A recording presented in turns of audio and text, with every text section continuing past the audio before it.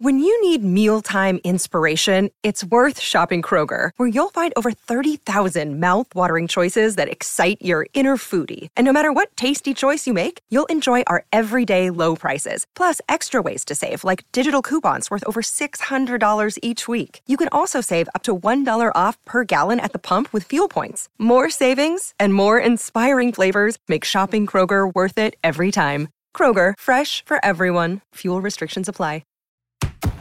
This is the Royal Blue Podcast from the Liverpool Echo, giving you the inside track on all the big talking points from Goodison Park. Hello everybody and welcome to the latest episode of the Royal Blue Podcast. I'm your host Conor O'Neill and I'm delighted to be joined by Adam Jones, Chris Beasley and Gav Buckland. Today's show is a show with a bit of a difference and one that we was planning on doing a couple of weeks ago, but unfortunately transfer speculation and takeover talk got in the way as it kind of all blew up in the closing weeks after Everton's campaign had finished. But today we're going to take a look back on last season, pick our player of the season, moments of the season, and the player who our panel were most surprised by in a good or bad way. We're also going to tie into looking at next season and what the Blues need to do to ensure that they are not in a relegation battle and we are not all put through the Crystal Palace match we was. But to start with, Adam, I'll come to you. Mm-hmm. Nice, easy one. Who was your player of the season last season? You were at most of the games for the Echo. I think, was it 4 games you missed all season? Yeah. 4 games. I only missed 3 or 4. A lot of them games, I think I only missed. That's more than most players, isn't it? Yeah. A lot of them games you're on ratings duty for the Echo. Yeah. Not everyone might have agreed with them ratings. Thankless task. But, you know, so who the person who most impressed you throughout the course of the campaign?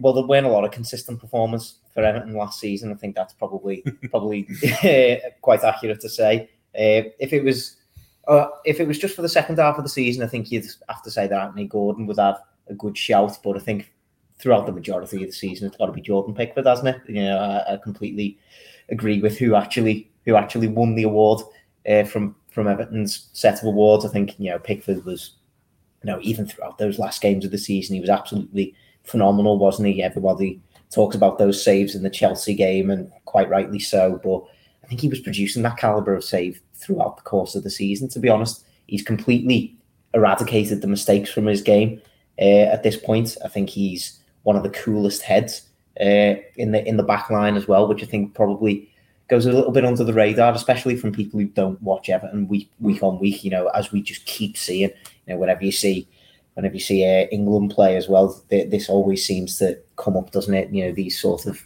false narratives that have just seem to cling to Pickford more than any other goalkeeper, to be honest. And you know, I suppose that's the territory that comes with being England number one.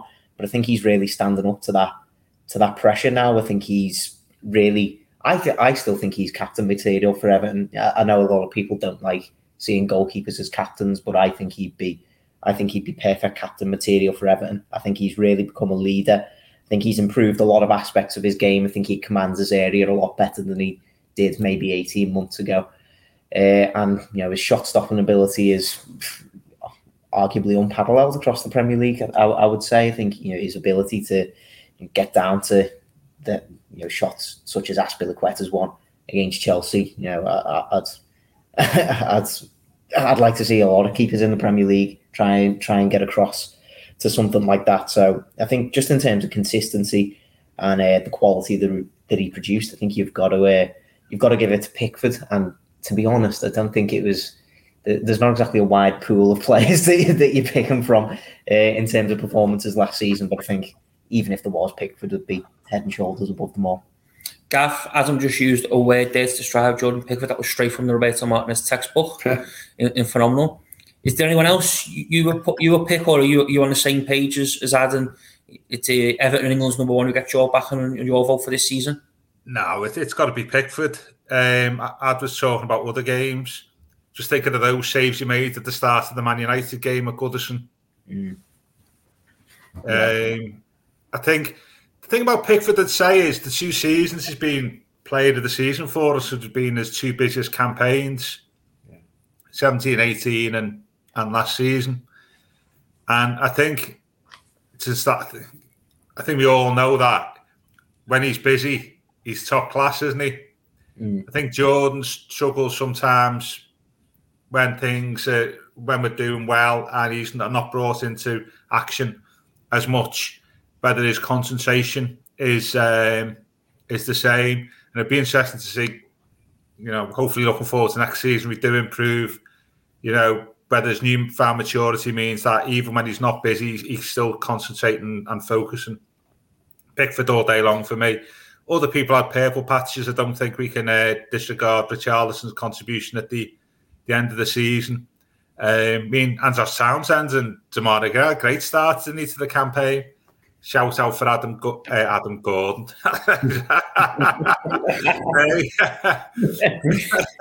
Good to see how Adam Jones has made his mark on welfare. That's what I call myself. Apparently, he's the best. He's the best wide man stroke podcaster in Everton history. I think. Seamus was terrific, wasn't he? At the end of the season, used his experience, I thought. So there's purple patches for some players, but Pickford all day long, and hopefully he can carry on in the same vein. And I do agree. You do see him as part of the, dare I say, if there was a senior leadership team within the squad, to be part of that, and it'd be interesting to see what happens with the captaincy. But bravo, excellence, and that save against Chelsea, still defies belief.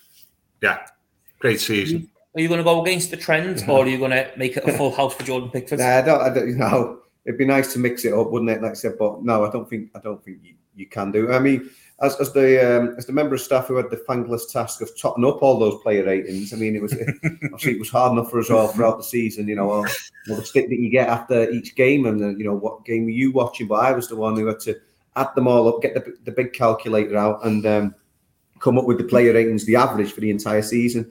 And it was illuminating, really, because there were really only 3 candidates. There wasn't much between them at all, but obviously Jordan Pickford, Richarlison and Anthony Gordon were like head and shoulders above everyone else in terms of their average rating. And it was quite telling, really, with Pickford, that the back 4 in front of him, or back 3 as it was at times, or back 5, they were all averaging just 5 point whatever, quite a low score, whereas Pickford was significantly higher. Obviously, he got the 10 from Adam, as I'm sure anyone would have given him against Chelsea after that display, and concurred. I said at the time, the highest accolade I could give for Pickford for that was as spectacular as you ever saw from Neville Southall, and he sort of saved from that, and you can't pay him a higher compliment. I got the 9, was it, at Leicester just after that as well. It's important in the run-in. Gabs mentioned the Manchester United win as well, but throughout the season. And it's like we said, we sort of covering the same ground again, but it needs to be said that he's been consistent for a couple of years now, and that people have these narratives. One of the narratives is that he only does well for England, and he's been consistent for Everton for all this time. And people say he's wild or whatever. There've been those moments in the past, but he has generally cut those out of his game and has been Everton's consistent form. One of the crazy ones, I think it was after the Crystal Palace FA Cup defeat, when Stephen Warnock was saying about how he'd hate to play in front of Pickford because of his shouting and bawling, and that would unnerve him. I'd like to play behind Stephen Warnock. Quite, maybe just trying to sound relevant. But yeah, if there was one thing wrong with Everton at that particular moment in time, it wasn't Jordan Pickford. He actually had a great game at Palace. He made a lot of good saves and scored on a rebound a couple of times, stuff like that. But yeah, as we said, the potential leadership is interesting, because you'd imagine, you'd think that Seamus wouldn't be playing as much next season, and although he may retain the club captaincy and wear the armband if and when he does play, maybe you'd want somebody else captain the side on a more regular basis, and Pickford's got to be the leading candidate for that. The way, despite what Stephen Warnock says, you've got to welcome that sort of that leadership from the back that he provides, and he's only helping his teammates and telling them what to do. I'm sure they don't take it to heart, and yeah, most consistent player. It's got to be from those 3: him and himself, Richarlison and Gordon. And yeah, I'd complete the set and give it to Pickford. What about yourself, Connor? Well, I would complete the set and say Pickford, because you could not, could you? But just on the captaincy, though, is what you said, because it's an interesting point, because it's often made not just to do with Everton, but certainly in the wider football, is goalkeepers shouldn't be captains because they're not on the middle of the pitch, don't have a real impact on the game sometimes. In Jordan Pickford's case, he's probably Everton's busiest player, but in general, would you go against that grain and still give him the armbands and let him be captain? It's an interesting one because they say about strikers as well at the other end, don't they? If they're up top, don't give it to a striker. So you sort of, most of the time, I guess it's either a defender or a midfielder. I mean, it's not like cricket where the captaincy is so important that because you're picking the team, etc., and in other sports or whatever. I mean, at the end of the day, it doesn't actually matter who wears the armband. I mean, it obviously it's prestige or whatever, and you might be able to have a word in the referee's ear a bit more easily. But yeah, I don't think it matters. I mean, ideally, I probably wouldn't give it to a goalkeeper per se. I would prefer it to be in one of those more traditional areas, but given that the dearth of potential other captains, and I'm thinking about it. I mean, the talks about Ben Godfrey when he first came in. He might be a potential Everton captain of the future, and maybe he still might be. But at this moment in time, I think that Pickford is the most natural choice. The way I see it, senior pro now. He's been at Everton for 5 years. I've seen no problems with the language, as long as we don't count, the Macam accents, and I'm sure I'm sure he gets those points across easily enough. So he would. I see what you mean. I mean, I would sort of shy away from giving it a cap to a goalkeeper, but I don't think it's a problem as such.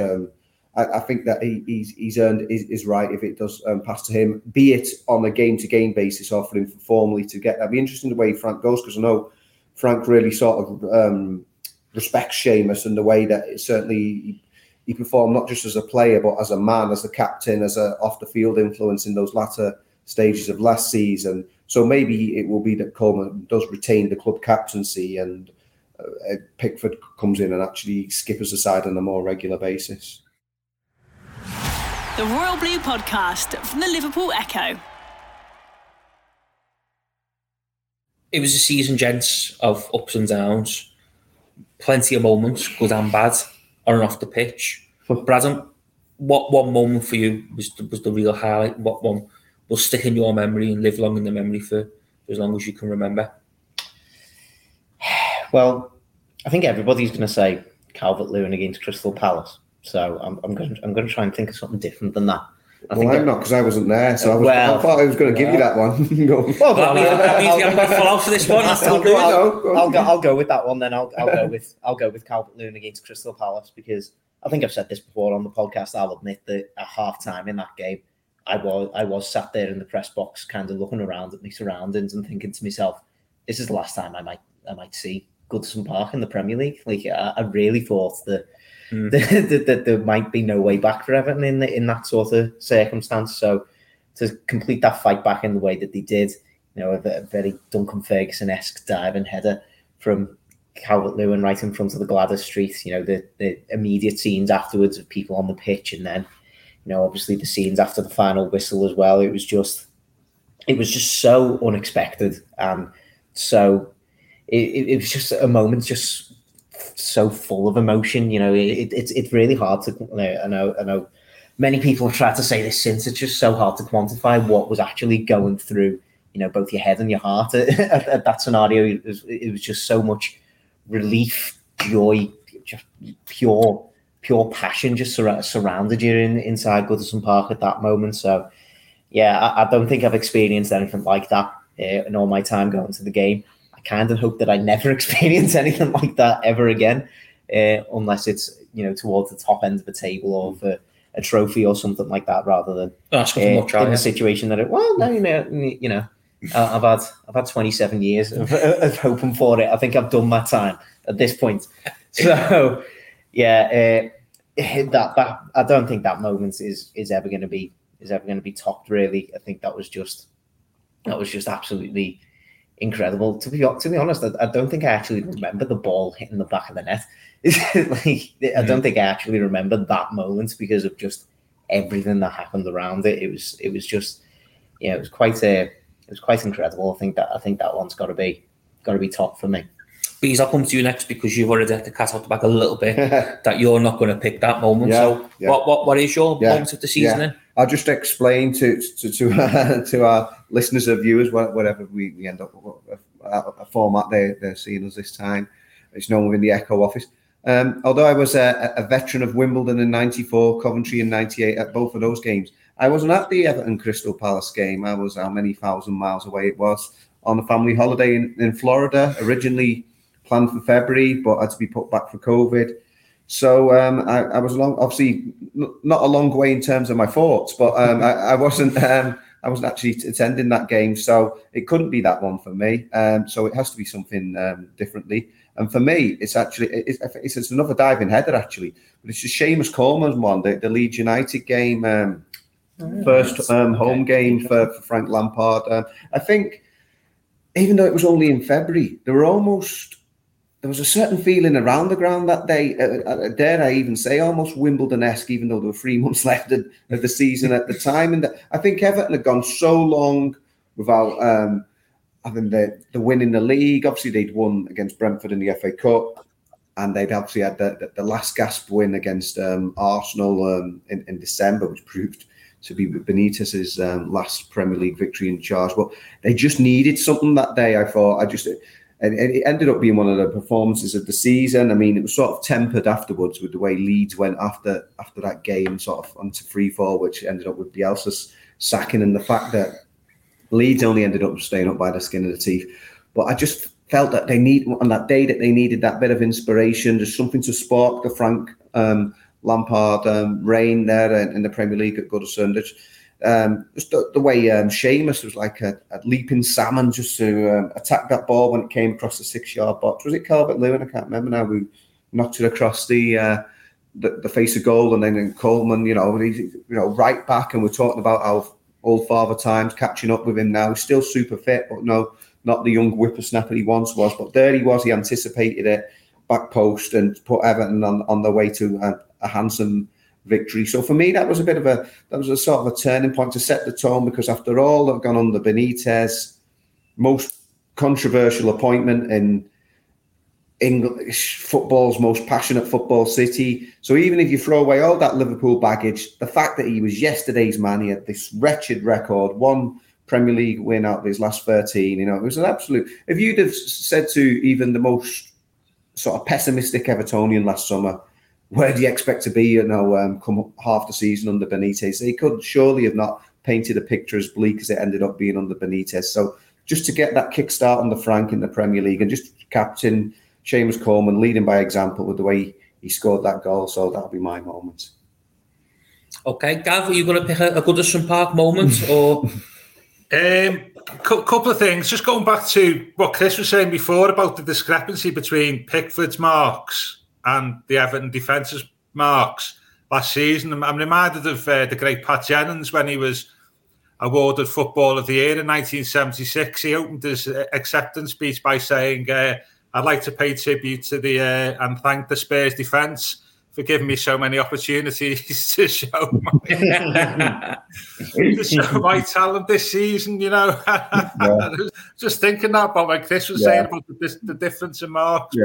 But it doesn't always have to be like that, Gav. I'm saying, obviously, Nev was the next goalkeeper, and is he still the last goalkeeper to win that? And obviously, title-winning side, so it doesn't always have to be like that. No, and even in 84, 85, I mean, Nev had a load of Man of the Match awards. Yeah. I did a book called Strange But Blue about 15 years ago about Everton's strangest games and moments, and I'm sure if I was up to update it, I'm sure Everton 1, Newcastle 0 at Goodison will be part of that. That was going to be my one if I didn't do Palace. Yeah. A for the Iwobi's goal, which was a great moment, one in itself. It was probably the only chance anybody had on either team in the match. B, it was the fact that it was the 98th minute or something, and we still ended up playing another 10 minutes after that, didn't we, or something? I mean, obviously, a whole bizarre night of pitch invaders and stuff like this, and, dinosaurs being thrown from the Bullens Road stand. So I'm going to say, as much as I, obviously, the scenes against Palace, I don't think I'll ever, forget that the Newcastle game for its utterly bizarre sequence of events that ends up in playing, 15 minutes injury time, was it something like that in the second half? I haven't played a load of injury time in the first half. So I'm going to go with the Iwobi's goal. And also with it, we did mention him talking about players of the year and people who had good periods, but we've got to pay tribute to Iwobi for his last sort of 9 or 10 games after that. And he's very good. So I'm going to go with the Newcastle game. Within that, specifically, Iwobi's goal. I was going to say, Gav, there's the iconic scene of the fellow, the wire cutters or whatever it was as well. Yeah. Yeah. Well, if you think about it, I mean, I know. And the VAR, of course, as well. Oh, Alan, yeah. It has been memorable. A memorable season. It was like, but another great moment. It's funny, it's the great moment. Tamari Gray's last minute goal against Arsenal. And the fella who knew it was going in, who'd already started celebrating while the ball hadn't reached the back of the net.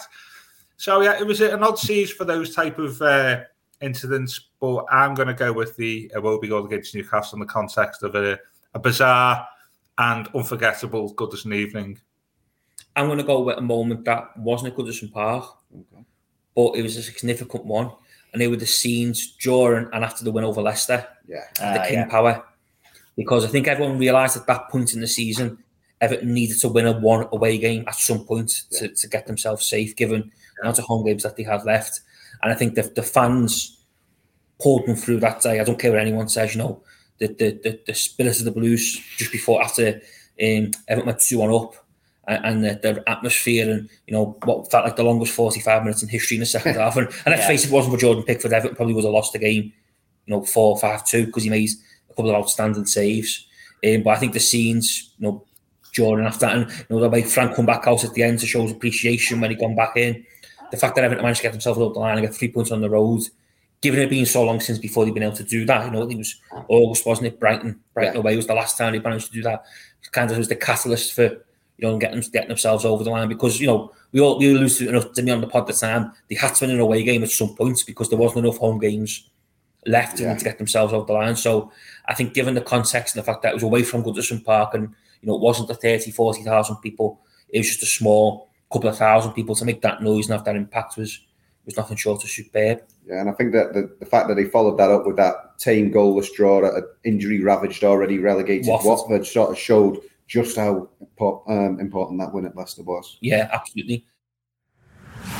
The Royal Blue Podcast from the Liverpool Echo.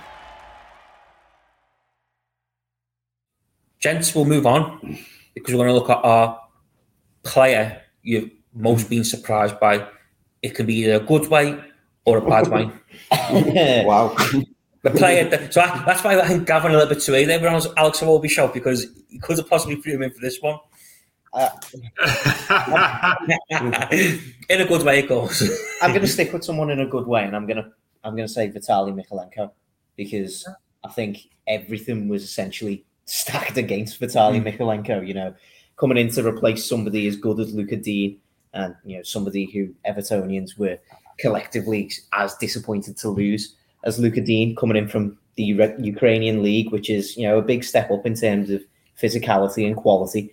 As a young player as well, he had all of that going against him, and of course, the later invasion of his home country, and the obvious concerns about his family and friends from the country that he left. And for the latter part of the season, he stood up in a way that was completely incredible to me. I think it could have been very easy for him to have just had sort of like a quieter sort of end to the season and, settled in to his Premier League life in, a slower, more, discreet sort of way. But he didn't. He absolutely stole the limelight, grabbed that position with both of his hands, showed some incredible defensive qualities, particularly. I think his attacking qualities are very underrated. From what he showed towards the latter stages of that season, his commitment was there, his desire was absolutely there. He was, in that back line for some of those latter games of the season. He was an example for everybody playing around him with the kind of performances that he was putting in. Got his just reward with a quite incredible goal away to Leicester as well, which, you saw the celebrations. It showed not just the passion that he has for his new club, but, just how much his teammates, love and respect him already after just a couple of months at the club, and, what will have been, a ridiculously tough time for him. He managed to put that to one side, and, he showed everything that an Everton player should be in what was a really tough fight for the club as well. So, I think Vitaly Mykolenko, I don't think there's enough plaudits that he can be paid, to be honest, for how well he did towards the end of that season. And, fingers crossed that he can carry that on into the rest of his Everton career, because that has been a really promising start for me. Gav, what about yourself? Yeah, Mykolenko. Anthony Gordon, I suppose you could count as a surprise in terms of the amount of game time he's had. But I give it away, didn't I, really, in my previous answer? I think I never had thought of Iwobi as an all-action down midfielder who's capable of taking, like he did against Newcastle games, by the scruff of the neck and bending them to his will. So I'm going to go with Iwobi for that reason. You'd never have guessed, say, before Christmas or whatever, at the end of the season, all the plaudits Iwobi's had. Looking for the same next season, but maybe a little bit more on the ball. Games more, is not just about running around the pitch. So yeah, I've got to go with Iwobi within that, and and there's been one or two disappointments. Personal disappointment for me has been Mina. Game time limited. How many times did Mina go off the pitch during the game this season? 3 or 4 times, was it? Early on. And it usually coincided with him having just come back from 6 goals. Yeah, exactly. And I'm not saying I'm personally disappointed in Mina as a player, because when he has played, he's quite clearly our best defender and one of our probably 2 or 3 best players. And we've spoken about captaincy.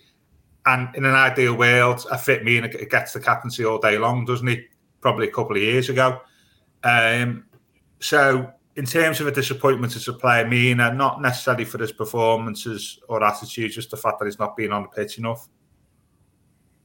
Bees, about yourself? Yeah, I was actually thinking that as on the same lines as Gav, to be honest, about I was going to be like that Mr. Nasty and then go with a negative one. But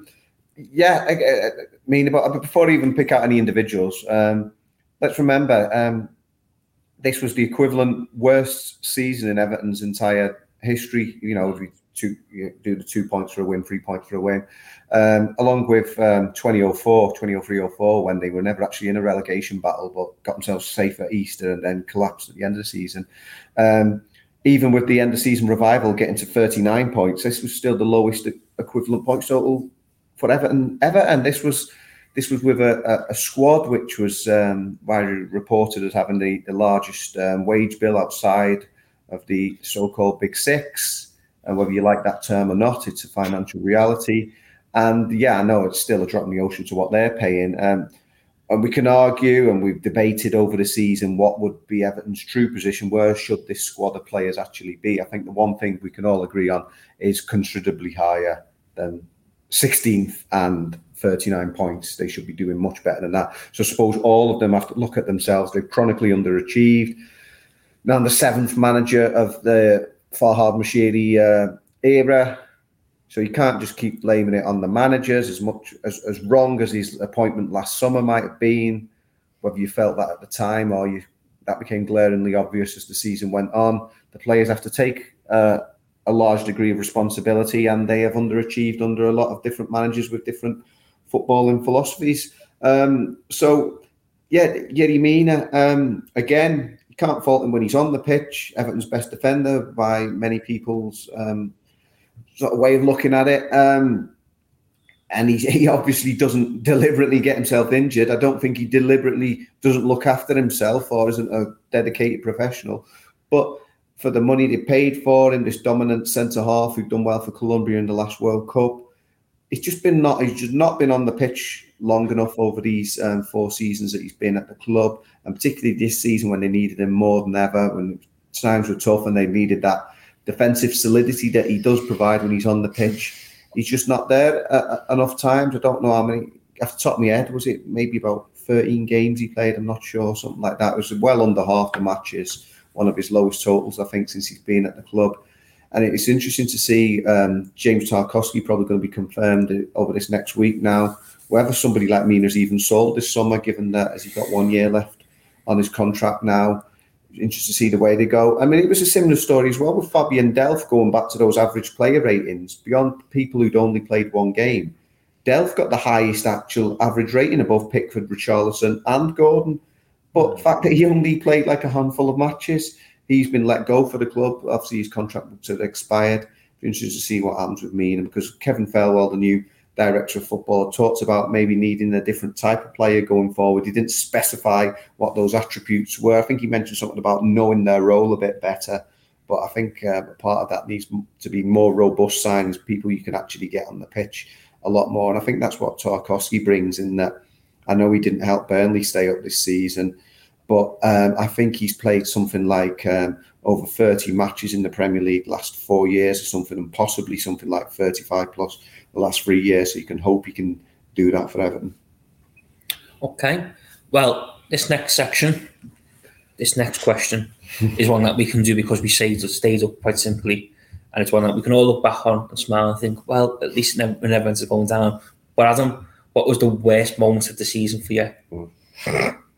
I mean, don't get wrong, there's probably so many to choose from.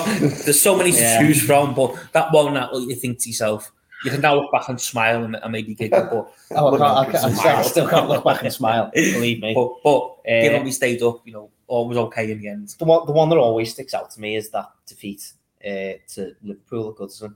I just think that when you've had a Merseyside derby like that where Liverpool win so comfortably, maybe there was 10 minutes of some Everton fight back, but to even call it a fight back is probably limited. Yeah, like you can't really describe it as that. It's for Liverpool to win so comfortably, for the Liverpool fans in the corner of the stadium to be chanting the name of the Everton manager throughout that. There were banners against the management and the board. There was a lot of angry faces, shall we say, around the director's box when everybody was walking back in after the game. We had that confrontation with one fan and Marcel Brands, of course, which would ultimately be Marcel Brands' last action as director of football of Everton.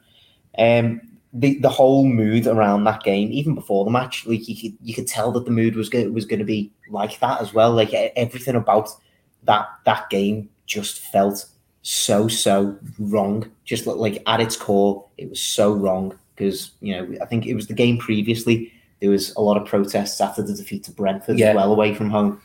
So you could tell that you could just see it coming from a mile off. And I think to have Rafa Benitez survive as Everton manager after that game, particularly for me, there's arguments to say that he should have gone beforehand. Well, obviously he should never have been appointed for a start, but there are arguments to say that he should have gone after the Brentford game, etc.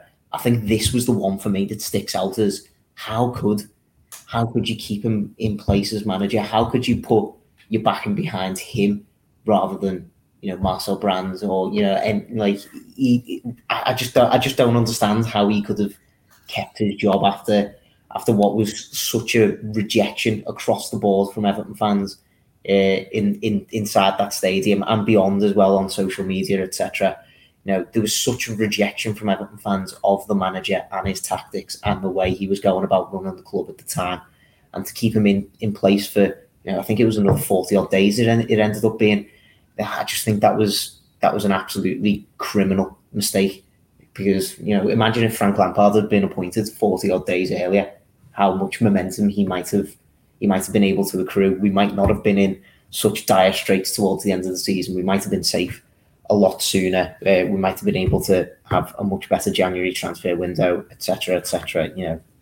It's all if buts and maybes, but I just think that the moment itself of that final whistle going and just the anger and the vitriol that was in the stands at that point. I don't think I've experienced anything like that. I think probably the closest thing that would come to it was after we got beat by Norwich right towards the end of Silver's time. I actually when the fans were saying when you get sat in the morning. Yeah, I actually wasn't there for that one, so that's the only thing I can maybe equate it to in my head. But I've never experienced anything. But of course, it wasn't just the fact that Farhad chose to stick Barra, was it? If you remember, the next morning, Everton fans got a Farhad statement via Jim White, telling them that why not only was Rafa going nowhere, but why he was sticking by his man and why he believed he was the man to take the club forward. So that was a real tipping point, wasn't it? In the season where things did go toxic, that was the tipping point where things, because every Evertonian's worst nightmare come true, they've been. Yeah. And look, let's face it, I think we'd all agree 9 times out of 10 when Liverpool play and Liverpool will win because they've got better players ultimately. That's why those two squads coming together.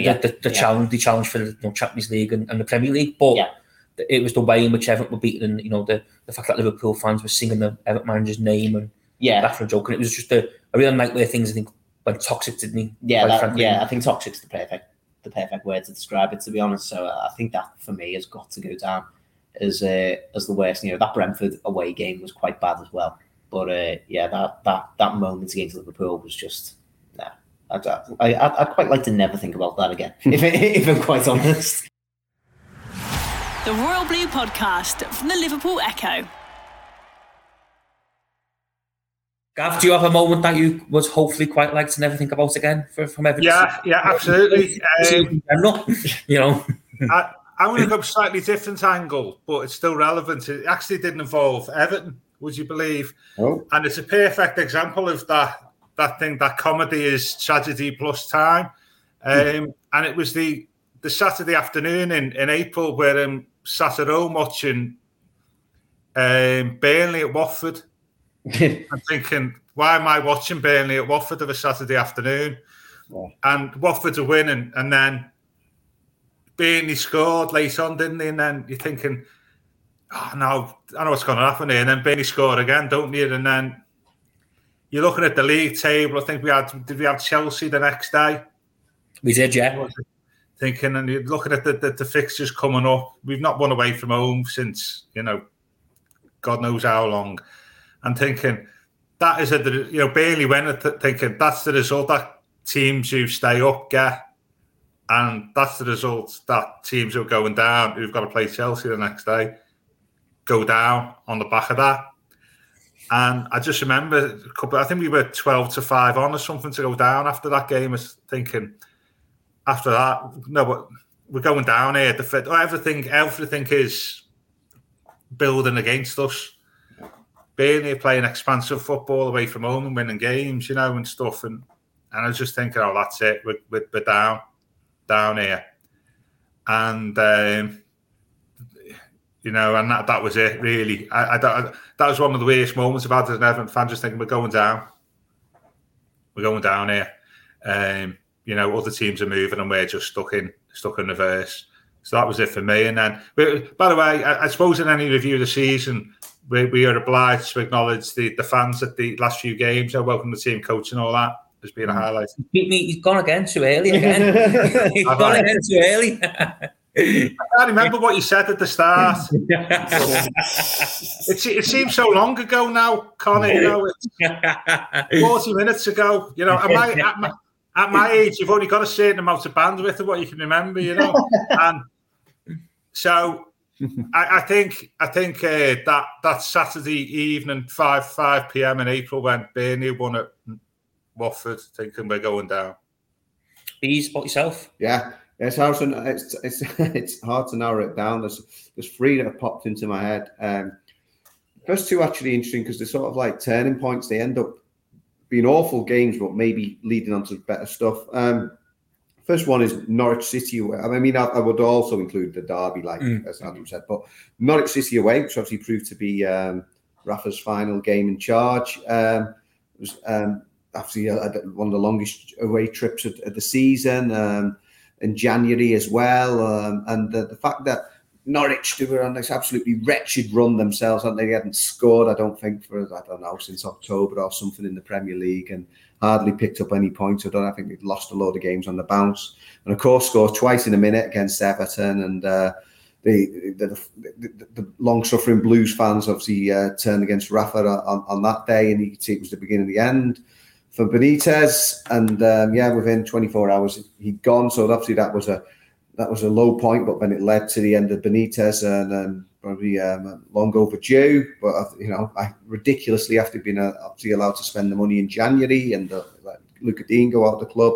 Then there was the 5-0 at Tottenham of Adam and I were sort of sat closer than we are now for that one. Evan actually started the game well for a few minutes, but Tottenham just absolutely annihilated and destroyed it. Then they were so far ahead, they were even able to declare early in the second half and sort of take it easy. But that was the night that I think Lampard realised that you can't go toe-to-toe with these sort of teams, and he was trying to be more idealistic about it and sort of play that good football. And I think after that, to a certain extent, he sort of changed his approach. I mean, as I'm thinking of that, and now the Crystal Palace FA Cup game comes into my head as well. So that was not too long after that, mate. Another jolly trip to the capital for Adam and myself. But and then finally, the Burnley away game, actually a night where Everton played very well, I thought, and for a long time, but then somehow conspired to lose the game through individual mistakes. Richarlison, absolute stormer that night. He sort of showed that why Everton should be head and shoulders above Burnley in the class that they had in the team and the ability they had on the pitch. But somehow Everton lost the game, and again it was the way like Gav spoke about the way the relegation odds were after that Burnley win at Watford. How the situation sort of waxed and waned and concertinaed in and out over those last few weeks. Like Everton looking better now, Everton looking in trouble again. And that was, I think, certainly from the players' point of view, the way they reacted at the full-time whistle on Turf Moor, I think that was the night that it sort of really, the penny dropped with the players, that they really might have gone down, because despite what the rest of us have been fearing for a number of weeks and sort of been saying to you, do you fear going down? And no, we won't do. I think the players even realised that night. Adam, we talked there about toxic Goodison atmosphere and the way things went wrong so very quickly for Everton. But it would be wrong for us not to touch on how Everton supporters pulled together in the club's time of need, realised that the team they love, the club they love, was on the brink of playing Championship football for this coming season. The welcomes and the coach welcome. There's so many aspects, the coach welcome stand up. There's so many other things going on behind the scenes. It was a true, I suppose, it's the real sign of unity, wasn't it, from Everton, is that whatever's gone before and whatever's been said, we've all got to get together now and get our club over the line and make sure we're playing Premier League football. 100%, and it's good to, especially in those like real times of adversity, it was really good to see that sort of, just any sort of negativity that was, being perpetuated around the club. Like the fans just decided amongst themselves, right? We're just not gonna focus on that, because we can come to that at the end of the season if need be, and the analysis really starts now as we're sitting here recording. But I think everybody kind of just realised that it wasn't gonna help anybody if there was going to be this sort of negative or any sort of toxic attitude or anything like that towards the latter stages of the season, because it just needed to be a unified stance. Everybody comes together to try and create the absolute best atmosphere that they possibly could. And I think the fans deserve a lot of credit for that, for banding together, as you say, and turning up in their absolute thousands for stuff like coach welcomes and stuff like that.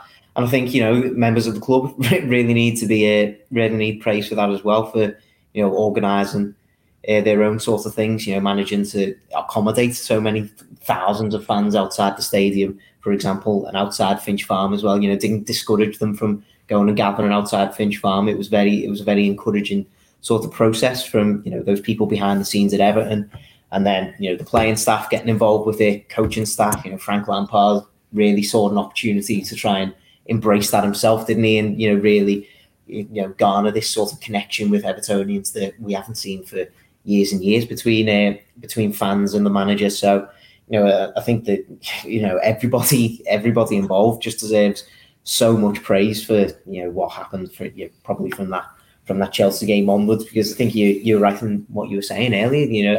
I've got no doubts in my mind that if that doesn't happen, Everton probably go down with the way the results were going for them, and just how important that sort of atmosphere was in pulling them through matches, like that Chelsea game and that Palace game, for example, and that Leicester game that you mentioned previously before. So, that kind of attitude and that sort of unity was really, really, really important in preserving Everton's Premier League status. And you've just got to hope that is, a basis and a platform that Everton can use to step forward from and push on from now. Not completely dismiss any sort of negativity, because I think now is a time that you need to reflect and you really need to learn from the mistakes and address those mistakes that have happened in the past. So, there's a lot of tough questions that do need to be answered over the course of the coming weeks and months, but you just hope that, the kind of positive attitude and that positive mentality that was created towards the end of that last season, you just hope that can be a platform to then build on and improve over the course of next season. Gav, Tony Cascarino becoming the latest pundit ex-player to, question Everton's chances in the Premier League next season over the weekend. He's not the only one who's made such comments as the season finished. Many are maybe rightly putting out that there's very little change happening at the club, so why would you expect a different outcome in head of this coming season? But did you see enough towards the end of last season to be confident that a repeat of last season can be avoided this season, or are you a little bit concerned that Everton are still very, very thin on the ground, and if they're not careful, they will be dragged down and sucked into another battle? The latter. To be honest with you, I think I said this the other week that Lampard's going in to the next season with the lowest expectations since Moyes in that season. And I think Chris was talking about 03-04, where we finished 17th, but we were on the beach from Easter. And then we had a summer of turmoil with selling Rooney, and the expectations were low. And I think that's in Frank's favour. I can see why Cascarino saying what he's saying, to be honest with you, especially if we have to lose one or possibly two of our better players. And at the moment as well, all this intrigue regarding the ownership, I don't think is helping. So I can fully understand why he's saying that. I think the key to it, though, is Lampard's tactics, isn't it? Is what we did at the end of last season. You can't do that over the whole campaign. You've got to do things differently. And different players got to perform in different roles than what we performed at the end of last season, Iwobi being one of them. So that's very much an unknown at the moment. I'm not saying I'm concerned at this stage, but I can understand why somebody like Cascarino says that, to be honest with you. Beast, just to finish then, what about yourself? Are you excited for the new season? Nervous? Or a little bit mixed feelings at the minute because of what happened last season and what's to come? So much depends, as Gav's alluded to there, on what transfer business gets done, particularly on an outgoing sense, because that probably shapes a lot of what happens on an ingoing sense. So if one, I mean, it'd be pretty bad if, say, we all know the club's free sellable assets are Pickford, Richarlison, Calvert-Lewin, and it seems to be Richarlison's probably favourite to go out the door 2 years after his contract. He's questioned his own future already. So he'd be the one you think would be the prime candidate to raise funds. So it all depends who you bring in to replace them. We were talking on the podcast last week, not all the candidates who believe have been considered and potential incomings have a great deal of favour with people in the club, but obviously they're fancied by Lampard and Felwell, and you've got to respect their decision. So it does depend on that transfer business, both in and out this summer, what actually does ultimately end up happening. But what I would say is that I would sincerely hope that the season is better than the season they've just had. Even with what they've got, they should be doing better. I know, like you say, if you take out one of those major equations, and then you could be struggling again with one of those big players goes, because you're going to struggle to replace them, certainly like for Richarlison. I don't think you can get somebody in who's going to be like him.